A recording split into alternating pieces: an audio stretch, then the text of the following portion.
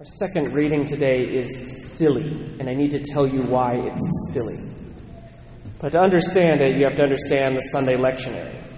So we have a 3-year cycle of readings. The way it works on Sunday is we pick a gospel, depending on the year, and we go through that gospel in order. So this is the year of St. Matthew. We will be going through St. Matthew's gospel.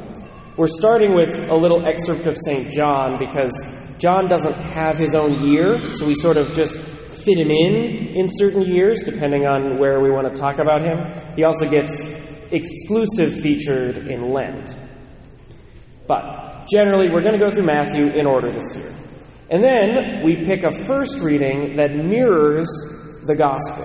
Somehow, there's always a connection between the first reading and the gospel during ordinary time.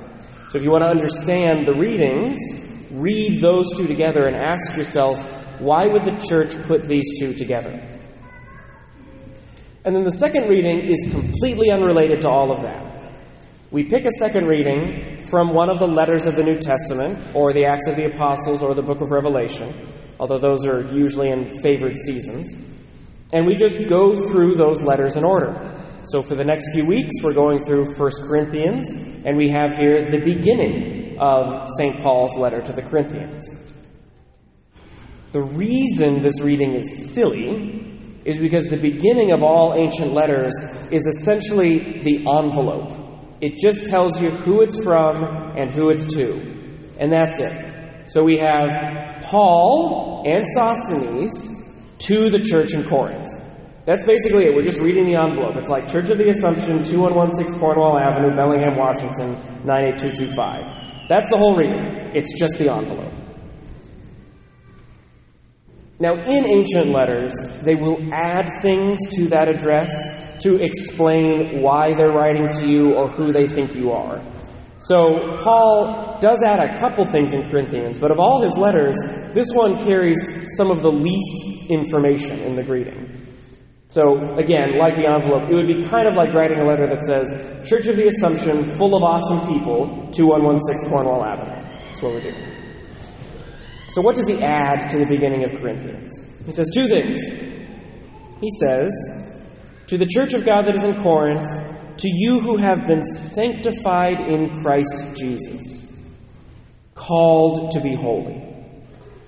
So he's addressing people who have been sanctified by Jesus and who have a call to continual holiness. That's it. That's the second reading. I hope it's edifying for you. When I think about those things, we have the same characteristics as the Corinthians. We are sanctified by Christ Jesus and called to be holy. So when I think about our community's call to holiness, I think about what I've been trying to do at Assumption for the last 3.5 years. Which is not to say this did not happen before I showed up. I am not the arbiter and bringer of all holiness. But I knew when I showed up that before I did anything else, I needed to make sure our foundation was solid, specifically with our relationships with Jesus Christ. That everything we did needed to be focused on the person of Jesus. Because it's very easy for parishes, and especially parishes like ours that have good people, a good community, a lot of people willing to be involved. It's very easy for parishes to get distracted by a lot of stuff. By moral issues, by political issues, by all sorts of different types of service. All of these are important expressions of our faith, but they don't make sense without the person of Jesus. If we're out doing advocacy, or if we're involved in all sorts of different activities, but we don't know Jesus Christ as a person, as an individual, nothing we do matters. It's all built on a foundation of sand. So it's been essential to me, since I got here, that we focus on the person of Jesus, and that we focus our people in on what it looks like to have a relationship with Jesus. If you think about the annual discipleship commitment I handed out in November, 3 sections given to us by the Archdiocesan Pastoral Plan. That first section essentially is Know Jesus. And in it, it's go to Mass on Sunday. Go to confession regularly. Make sure you have a habit of prayer, 15 minutes a day. Try to grow in your faith, learn about your faith. Those are essential things. Without those, nothing below it makes sense. Well, as I was praying about this and our community and how we're doing this month, I kind of came to the conclusion that, honestly, we're doing pretty well.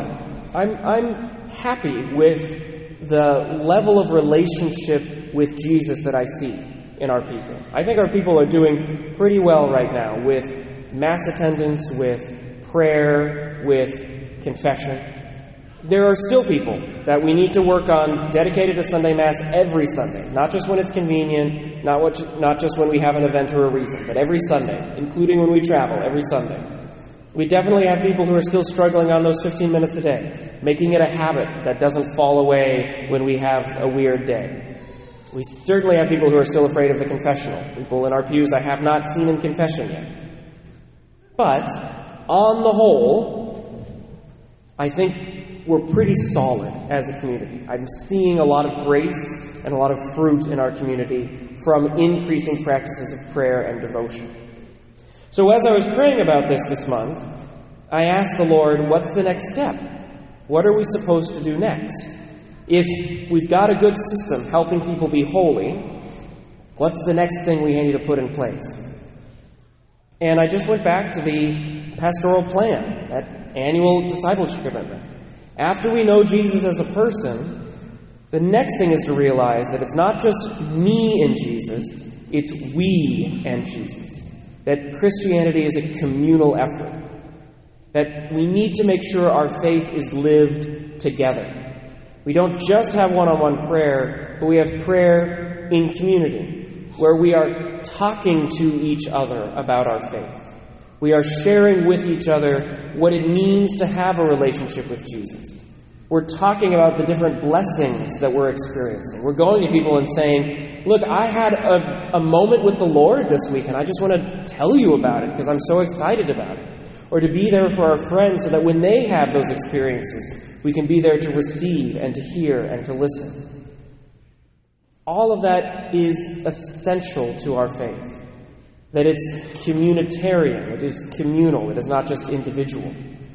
That's why I'm so sad that I messed up coffee and donuts this week.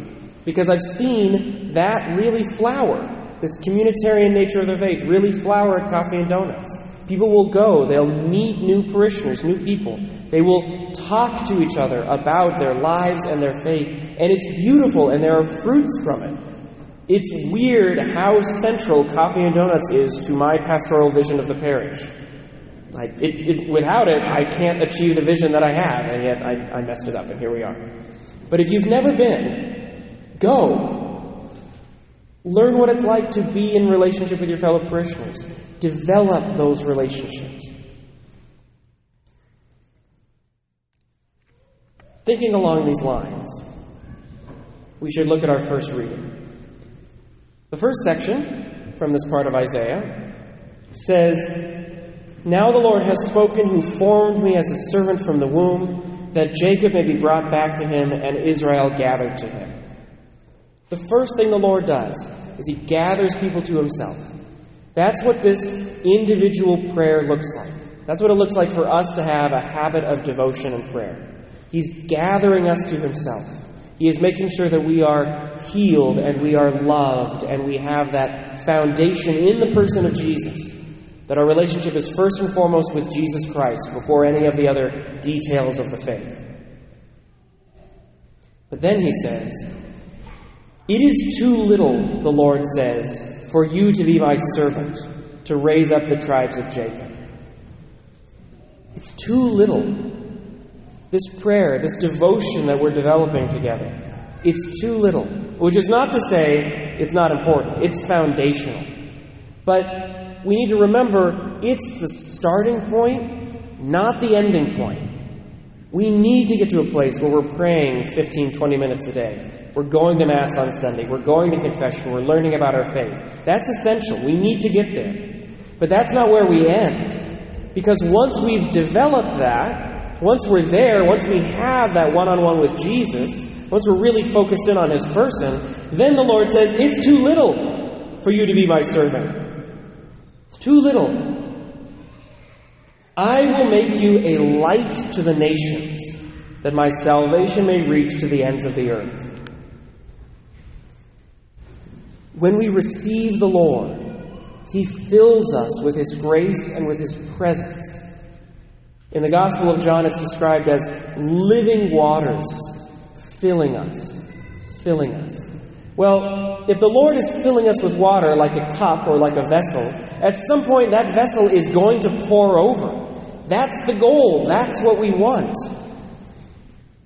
The graces that the Lord is pouring out on our community, the graces that I've seen as people grow in faith and prayer and devotion, those graces are intended for you, but not just for you. Those graces are given to you for you and for others. When you think about water that stays in one place becomes stagnant and gross. But if water flows, it's clear and refreshing and life-giving. The graces and the blessings that you have received from the Lord are intended to go somewhere. Through you, they're intended to bless you. You are absolutely going to receive graces and love having those graces. But it goes through you to others. It's too little for you to be my servant. I will make you a light to the nations. The beginning of this reading begins, the Lord said to me, you are my servant Israel, through whom I show my glory. As the Lord blesses you, His glory will shine forth through you, and you will become a light to the nations. When we think about this course of discipleship, it begins with that individual relationship, but it continues in a communal relationship. It continues by inviting your neighbors and your friends and your family to come to Mass, to get to know the Lord. Maybe Mass is too complicated. The Red Book, it's a lot of options and it's a whole thing. Maybe it means just inviting them over for a Bible study or just to have a conversation, or realizing they're going in for surgery and saying, hey, could I pray with you briefly? The Lord is blessing you for a purpose. He's blessing you for yourselves, but not just for yourselves. I will make you a light to the nations, that my salvation may reach to the ends of the earth. If you have been blessed by the Lord, if you have experienced His grace, why wouldn't you want other people to also receive those blessings and that grace? It's not an imposition. It's not proselytization. It's an invitation into a better life. To say, I have been so blessed and fulfilled by my relationship with Jesus. I want everybody to be able to share that. I want everybody to have those blessings.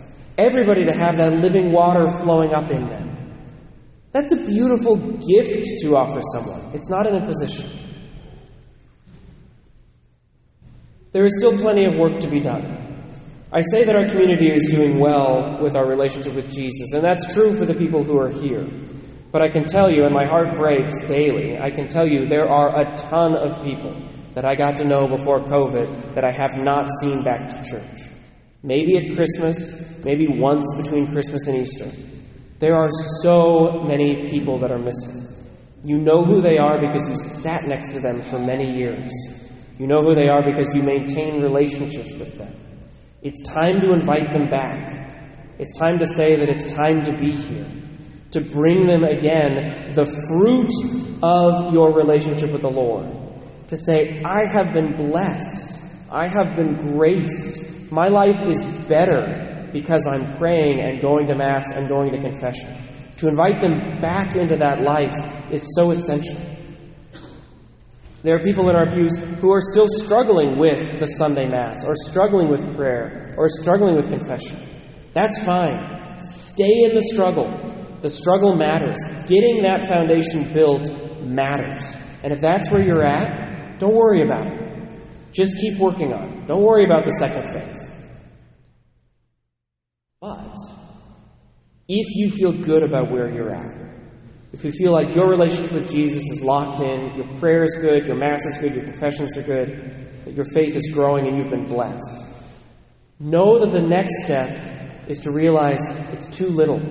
The Lord wants to grace you even more.